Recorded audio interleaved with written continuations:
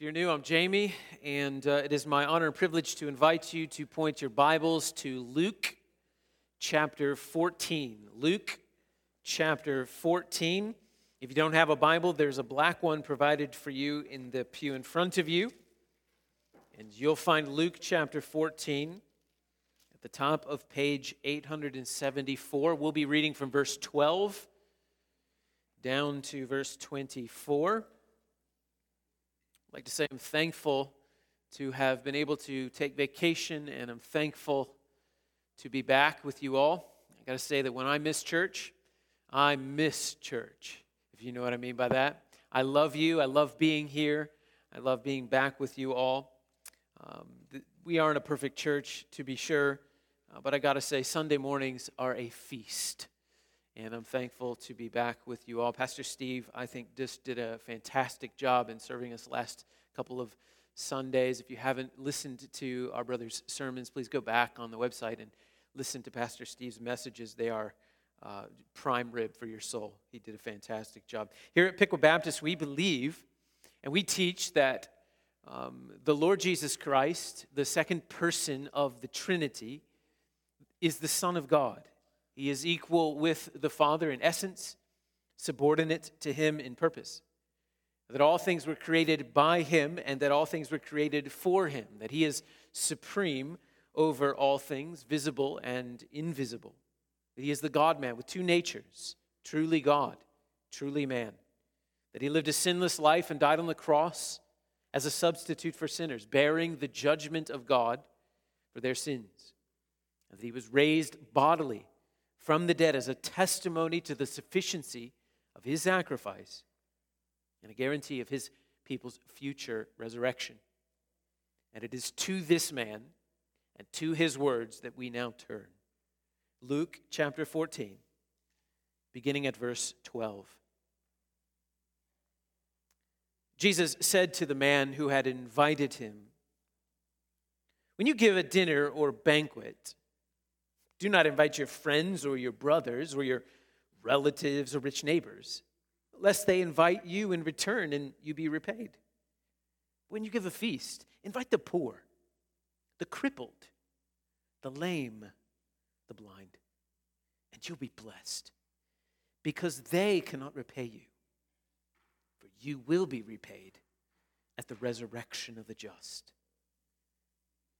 When one of those who reclined at table with Him heard these things, he said to him, "Blessed is everyone who will eat bread in the kingdom of God."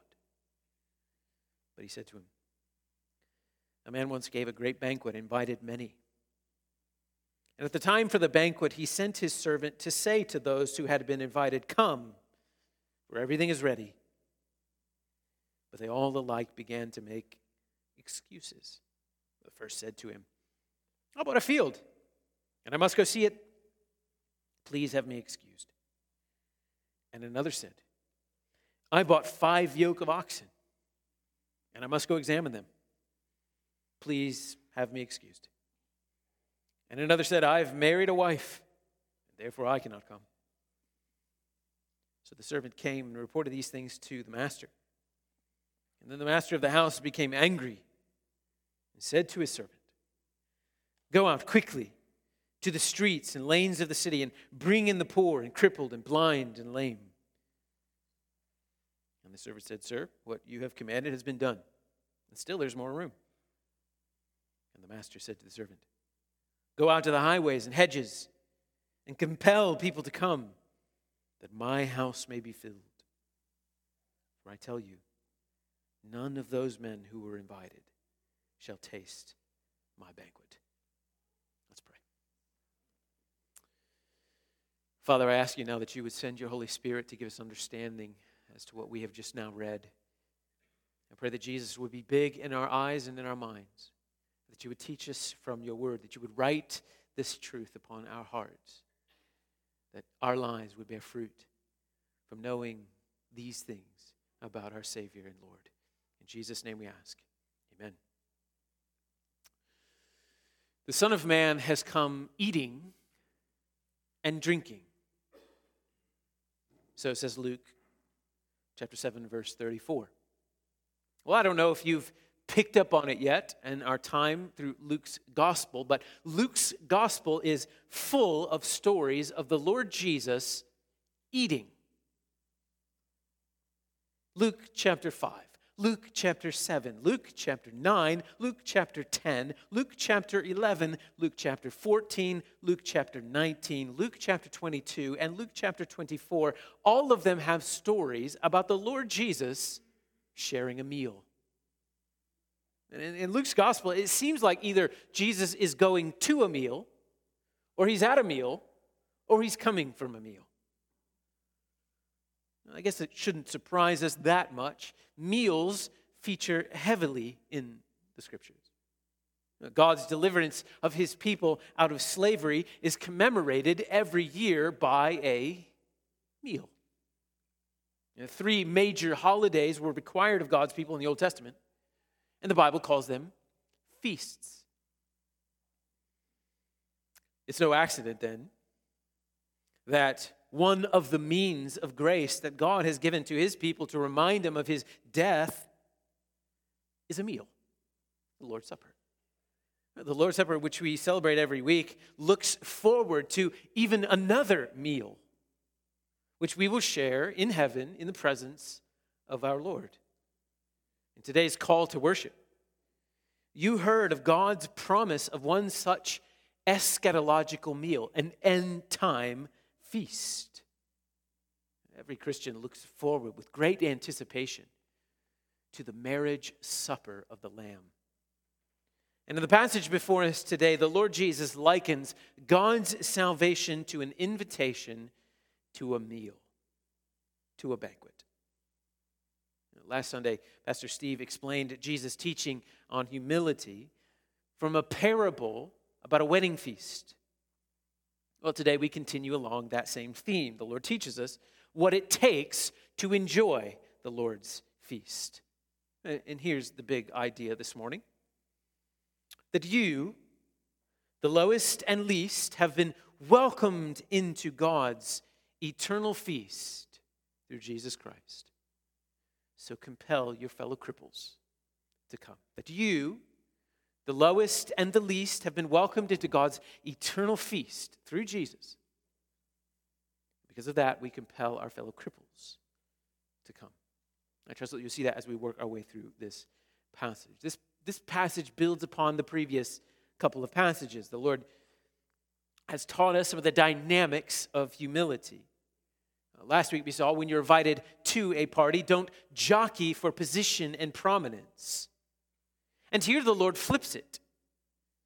And he says, when you're inviting people to a party, don't jockey for position and prominence. And in both situations, let your motivations be on that which is eternal, not that which is temporal.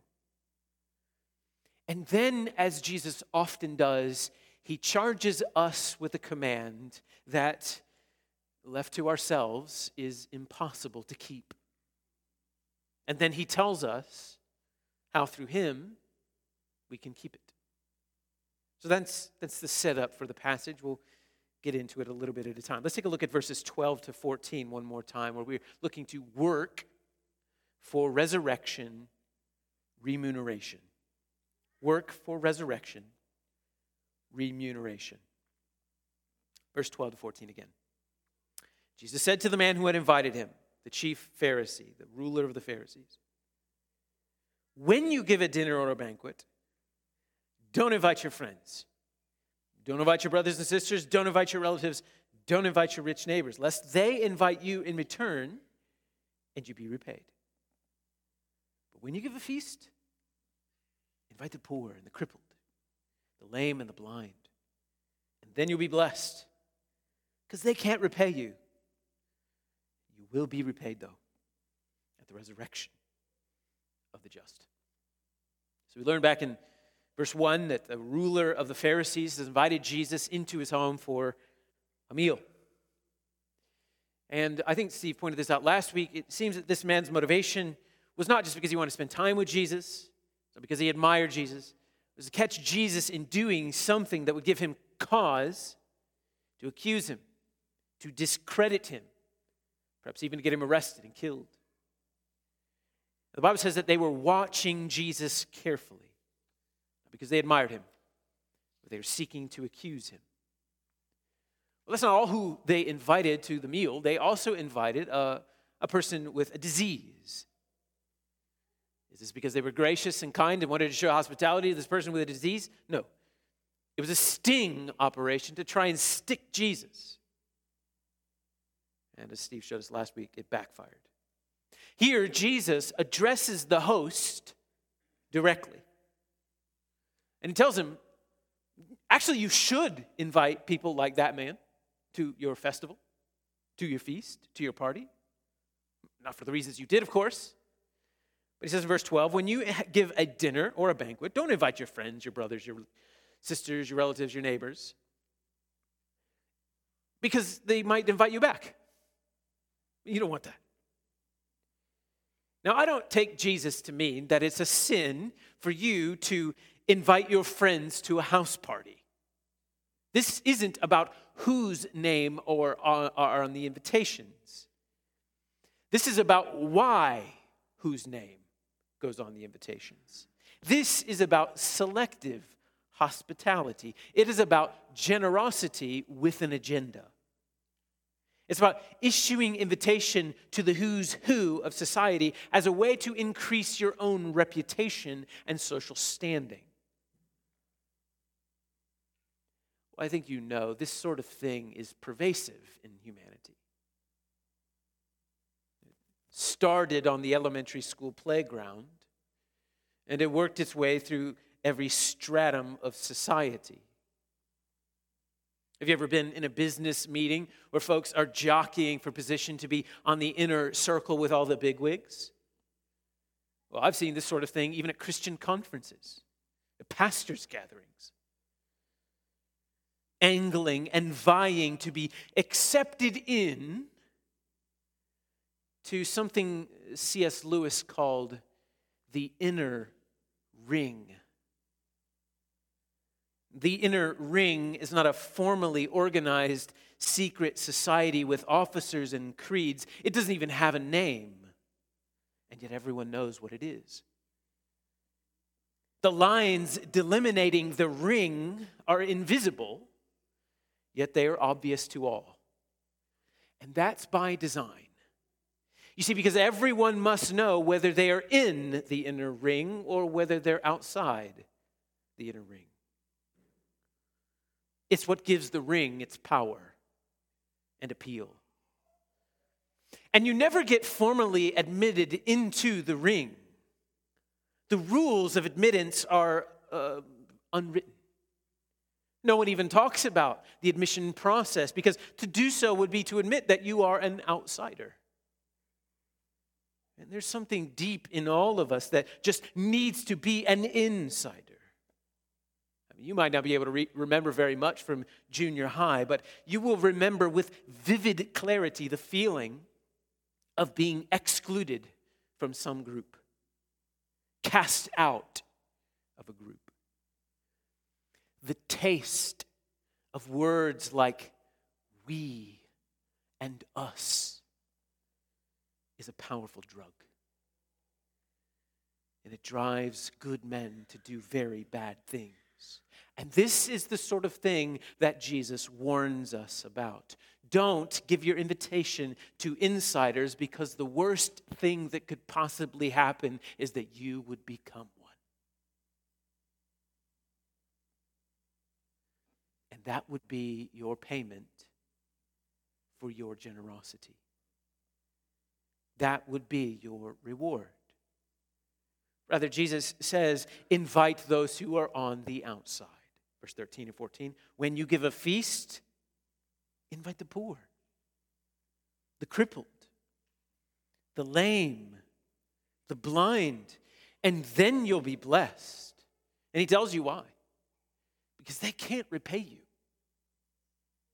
So throw a feast for the needy because they have nothing to offer you in return. Blessing upon a person is for the sake of the person. It is agenda-free generosity. It is necessity that drives generosity, not reciprocity. that drives generosity. You see, generosity is not an investment in the social stock market. It's an investment in the kingdom of God. How quickly do we forget the Lord's words from back in chapter 6? Do good and lend, expecting nothing in return. And then notice verse 14 ends with a promise. You will be repaid.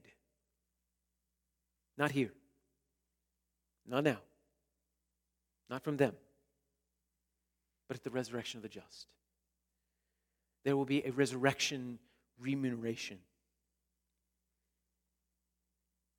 One often neglected element of Christian teaching is that of eternal rewards. And maybe we pastors are afraid that we'll spoil humility if we talk too much about eternal rewards. The Scripture is replete with teaching about when you do something in the name of Christ, something as small as even giving a cup of cold water, there's a reward, an eternal reward. See, there's a reward for everything done in the name of Christ. And here's the thing. You can take payment on that reward in this life or in the next, but not both. The Pharisees, they took payment in this life. They sought the praise of man. And Jesus said of them multiple times, they have received their reward. And if we knew the full extent of the rewards that await us in heaven, well, only a fool would settle for the praise of man rather than the pleasure of God. I mean, just think about it. Who would you rather hand out rewards? Those on the inner ring of a dog-eat-dog world or the Lord of heaven and earth? I think on paper, all of us would say the Lord, right? But then our hearts will betray us. The next time that you do good for someone else in the name of Christ, try to do it for the Lord's eyes only, not letting your left hand know what your right hand is doing. And I promise you, you're going to feel deep inside of you someplace a desire for the taste of that sweet elixir of the esteem of man. To live solely for eternal reward at the expense of the temporal is a command beyond any of our abilities to obey. The desire to be an insider is too great, and the fear of being an outsider too deep. What the Lord demands of us from these verses is impossible. We can't do it. We need help. But help comes.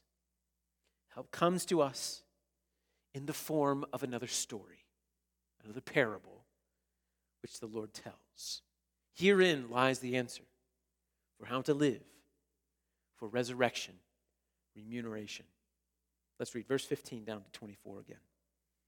And one of those who were reclining at table said to Jesus, "Blessed is everyone who will eat the bread in the kingdom of God." And draws Jesus' attention to him, and Jesus says, "A man once gave a great banquet, invited many. At the time for the banquet, he sent his servant out to tell those who had been invited, 'Come, everything is ready.' And they all alike began to make excuses. The first said, 'I bought a field. I got to go out and see it. Can you have me excused?' And they said, 'I just bought 5 yoke of oxen. I go to examine them. Please have me excused.' And the third said, 'I just got married. I can't come.' So the servant said and reported these things to his master. The master of the house became angry.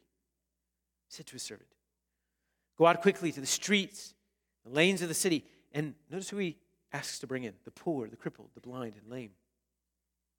And the servant said, 'Sir, what you have commanded has been done. Still there's room.' And the master said to the servant, 'Go further. Go out to the highways and hedges and compel people to come into my house that it may be filled. For I tell you, none of those men who were invited shall taste my banquet.'" Now go back up to verse 15. We're not told who said this, just some nameless guy, probably one of those guys who doesn't care much for awkward silences. I mean, this is definitely not the dinner that this Pharisee was expecting. Their ploy had been foiled by Jesus. The guests had been rebuked for their pride. The host had been exposed for inviting the wrong people. So if you were at this dinner, you'd be thinking to yourself, okay, so I'm the wrong person and I'm sitting in the wrong seat. You've just been like staring at your food, trying not to make eye contact with people, all the while Jesus is over here chewing on his falafel. And then there's this guy who just pops up in the silence, sort of like, how about a toast? Here's to everyone who's going to eat bread in the kingdom of God. Hear, hear, for we are jolly good fellows. It's like, bro, read the room. He draws Jesus' attention to him, and Jesus tells a story. A man throws a party, and he invites lots of people. Now, you need to understand the way that banquets would have worked in those days. Invitations would go out many days in advance of the actual party, and people were expected to RSVP to the party. It was important then for the same reasons that it's important now. You need to know how many place settings and how many tables and how much food to prepare. On Friday, my family and I went to a graduation party where they had a chef who served smoked salmon and duck at a graduation party. So they needed to know how many people so they didn't run out of duck, as one does. When Emma graduated, I think we made nachos, so there it is. One of the scariest things that can happen when you're hosting a dinner party is running out of food. And so you need the people to tell you that they're going to be there so you can provide enough food. This is way before the days where they could just run to Kroger or order pizza if they ran out. So when the time of the banquet came, the master sends his servant back out to all the people who had RSVP'd and to let them know, come, everything is ready. The party's ready to start. The animals have been slaughtered. There's mutton, there's beef spare ribs. It's been cooked to perfection. You got green beans and mac and cheese warming. It's going to be a great time. Verse 18. Those who had been invited began to make excuses. And the first guy says, I just bought a field. I gotta go check it out. I can't come. Now think about this for a second. What kind of excuse is this? Like, who buys a field without first seeing it? Real estate transactions back then, they would have taken a long while, weeks, perhaps months. You would have had plenty of time to look at it. The field's a field. It's not going anywhere. It'll be there tomorrow. This is a lame excuse. And the next guy. I just bought 5 yoke of oxen. I got to go check them out, examine them. I can't come. Again, no one buys oxen without first inspecting them. That's like saying, I just bought a used car. I got to go test drive it. Well, you got something backwards. Everybody knows that the first thing you do before you buy a used car is you go walk around the car, kick the tires a little bit. Even if you don't know anything about cars, you guys know how it is. You pop the hood, you look at it, and you're just like, that 6 cylinders? It looks like they're all there. I mean, you just at least have like some idea that like this is going to run before I give you my money. But that's not what this guy does. I just bought some oxen. I got to go check them out. The third, I can't come because I just got married. Also, that's a lame excuse because I thought like what half of marriage is going to banquets you don't really want to go to anyway. And he's saying I can't go because I'm married. All 3 men, the point is that all 3 men have RSVP'd to a party. And when the time came, they make excuses for why they can't come. Got more important things to do. Watering the lawn, weeding the garden, watching Jeopardy reruns. Dumb excuses. It would have been shameful in those days. You see, the real reason they can't come is because they don't want to come. And that's the point Jesus is making. They don't respect the master of ceremony. They don't care about him and they don't care about his banquet. And so the servant returns with the excuses in hand and informs the master. And in verse 21, we see the master is angry. Who wouldn't be? You have all of this food that you prepared upon the promise of those people who said they would come, and they've backed out. And he's not about to let all this food go to waste. So he sends his servant back out. He says, go to the streets. Go to the lanes of the city. And notice who he tells them to invite. The poor, the crippled, the blind, and the lame. Same 4 groups of people that appeared in Jesus' instruction earlier. Interesting, huh? Same 4. The same 4 who can't repay. So hang on to that. We'll circle back to that in a minute. So Jesus is back at the dinner. He's telling this story. His dinner guests would have been shocked by this story. It's preposterous. Multiple things are preposterous. This is an honor culture. You don't RSVP to a party and then back out at the last minute for lame reasons. Besides, the poor, the blind, the crippled, the lame, they do not associate with those in the higher echelons of society. So for them to be invited to a man's feast, a rich man's feast, would have been just as absurd as those who were invited rejecting the invitation. Well, guess what happens in Jesus' story? The poor, the blind, the crippled, the lame, they come. I mean, when else are they going to get a chance to feast with a rich man in his own crib? Probably some of them thought it was a trick. Why would he invite me? What did I do to earn this invitation? But this invitation is not based on anything in the recipients. This is based upon the goodness and generosity and the bounty of the host. You see, all the guests had to do was show up with hungry bellies and feast. And many do.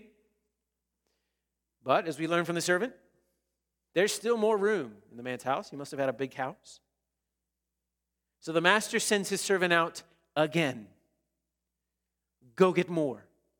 This time, I want you to go further away. Go to the highways, to the hedges, to the outskirts of society, and compel people to come to my feast. I want my house full.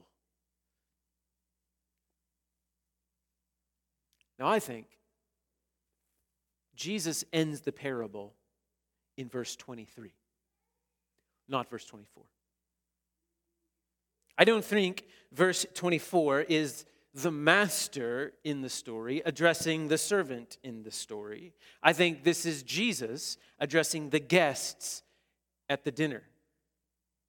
And the reason is not easy to see in the English.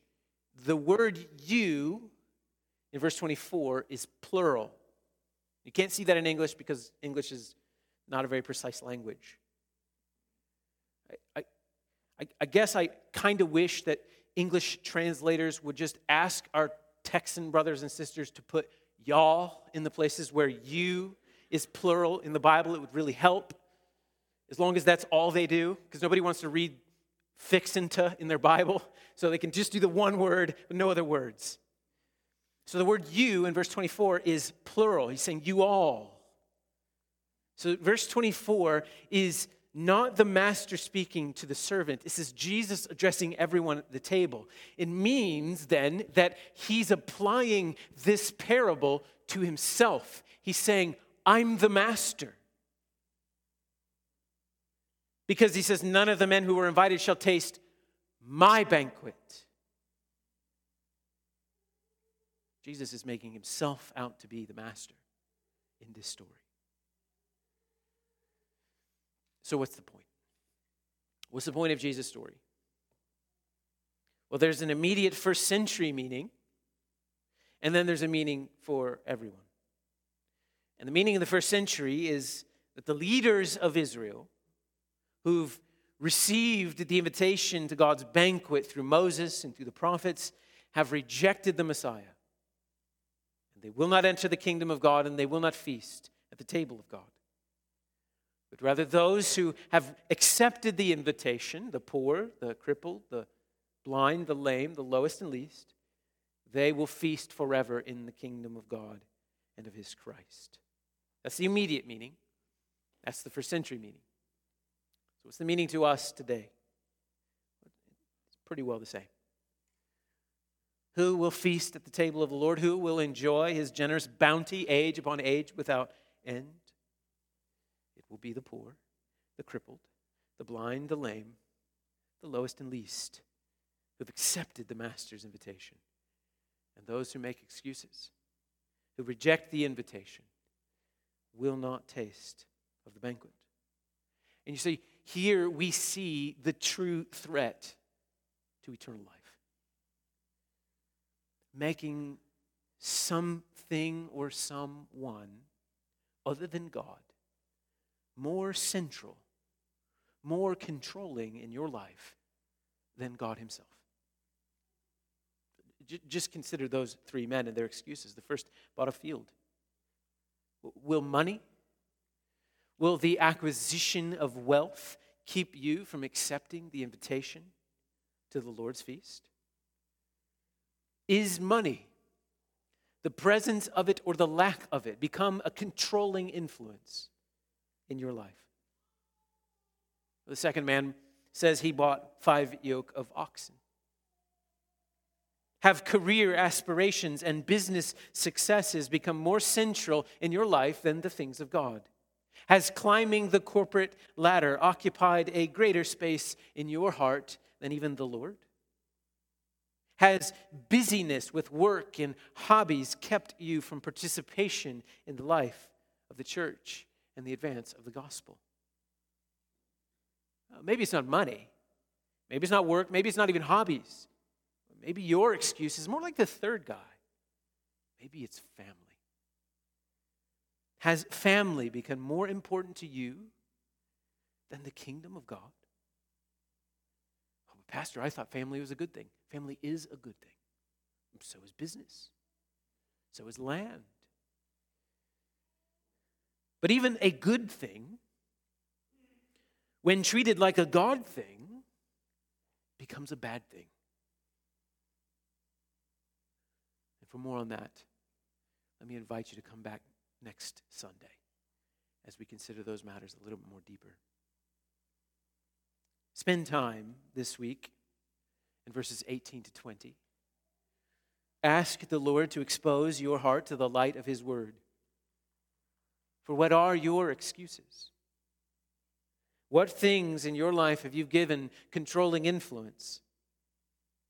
What things are keeping you from responding to God's call upon your life? Well, if you're here and you're not a Christian, can I just say to you, you need to stop making excuses. Turn to the Lord Jesus Christ today. Repent of your sin. God sent his own Son to the cross to pay the penalty for your sin. And he was laid in a grave, and God rose him from the dead 3 days later as a proof that his sacrifice has been accepted. And when you turn to him in faith, your sin is lifted off of you and placed on him. And the richness of his own righteousness is credited to you. Besides, you need to know that no amount of money, no amount of business success, not even family, can give you what you need. The acceptance and approval and validation and security that you're seeking cannot be found in any of those things. It can only be found in God himself through Jesus Christ. So after the service is over today, find someone who's regular here. Find someone who looks like they know their way around this place. Tell them you'd like to become a Christian.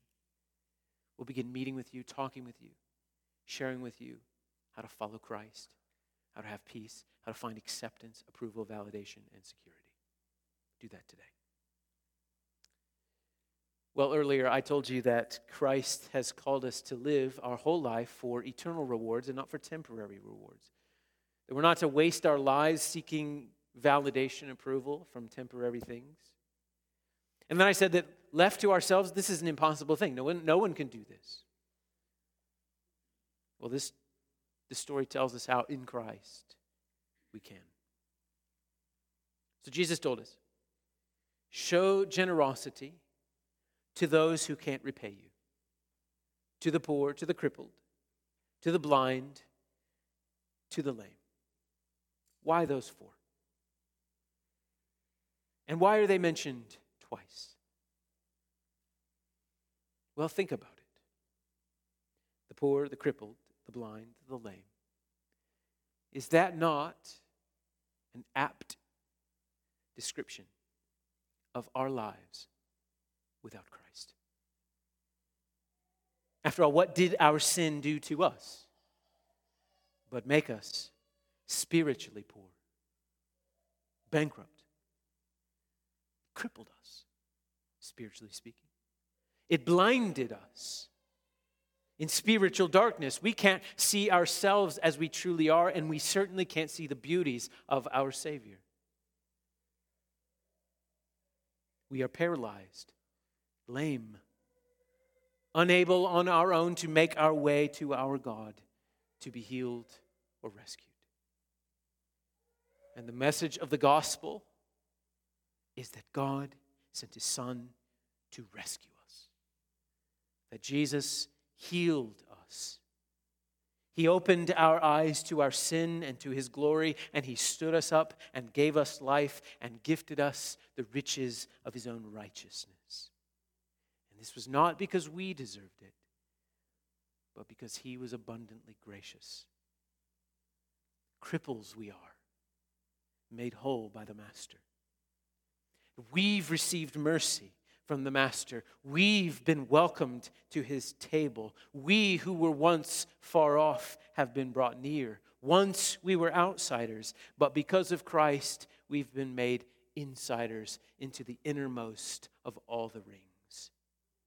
And thus, we are free from the need to seek payment from the other rings, from those of high social standing. We don't need to fear being rejected by any man because we've been accepted by the God-man. We are free from this fear, and so therefore we can live happy and invite the poor and the lame and the blind, our fellow cripples, compelling them to come to their Creator. We can let go of the jockeying for position and maneuvering in order to be seen by others. We can work and serve and give without strings, without hidden agendas. We can expect no payment in this life because we know that God sees us and He will repay us in the next. PBC, we are cripples called by Christ to compel the lost to come. And so we can go to the streets and to the lanes of the city. We can go to the highways and to the hedges. We can go to the business meetings and family gatherings and golf outings and to our neighbors, rich or poor. We can go to the nations, to the unreached. We can compel fellow cripples to come and feast on the Lord's bounty.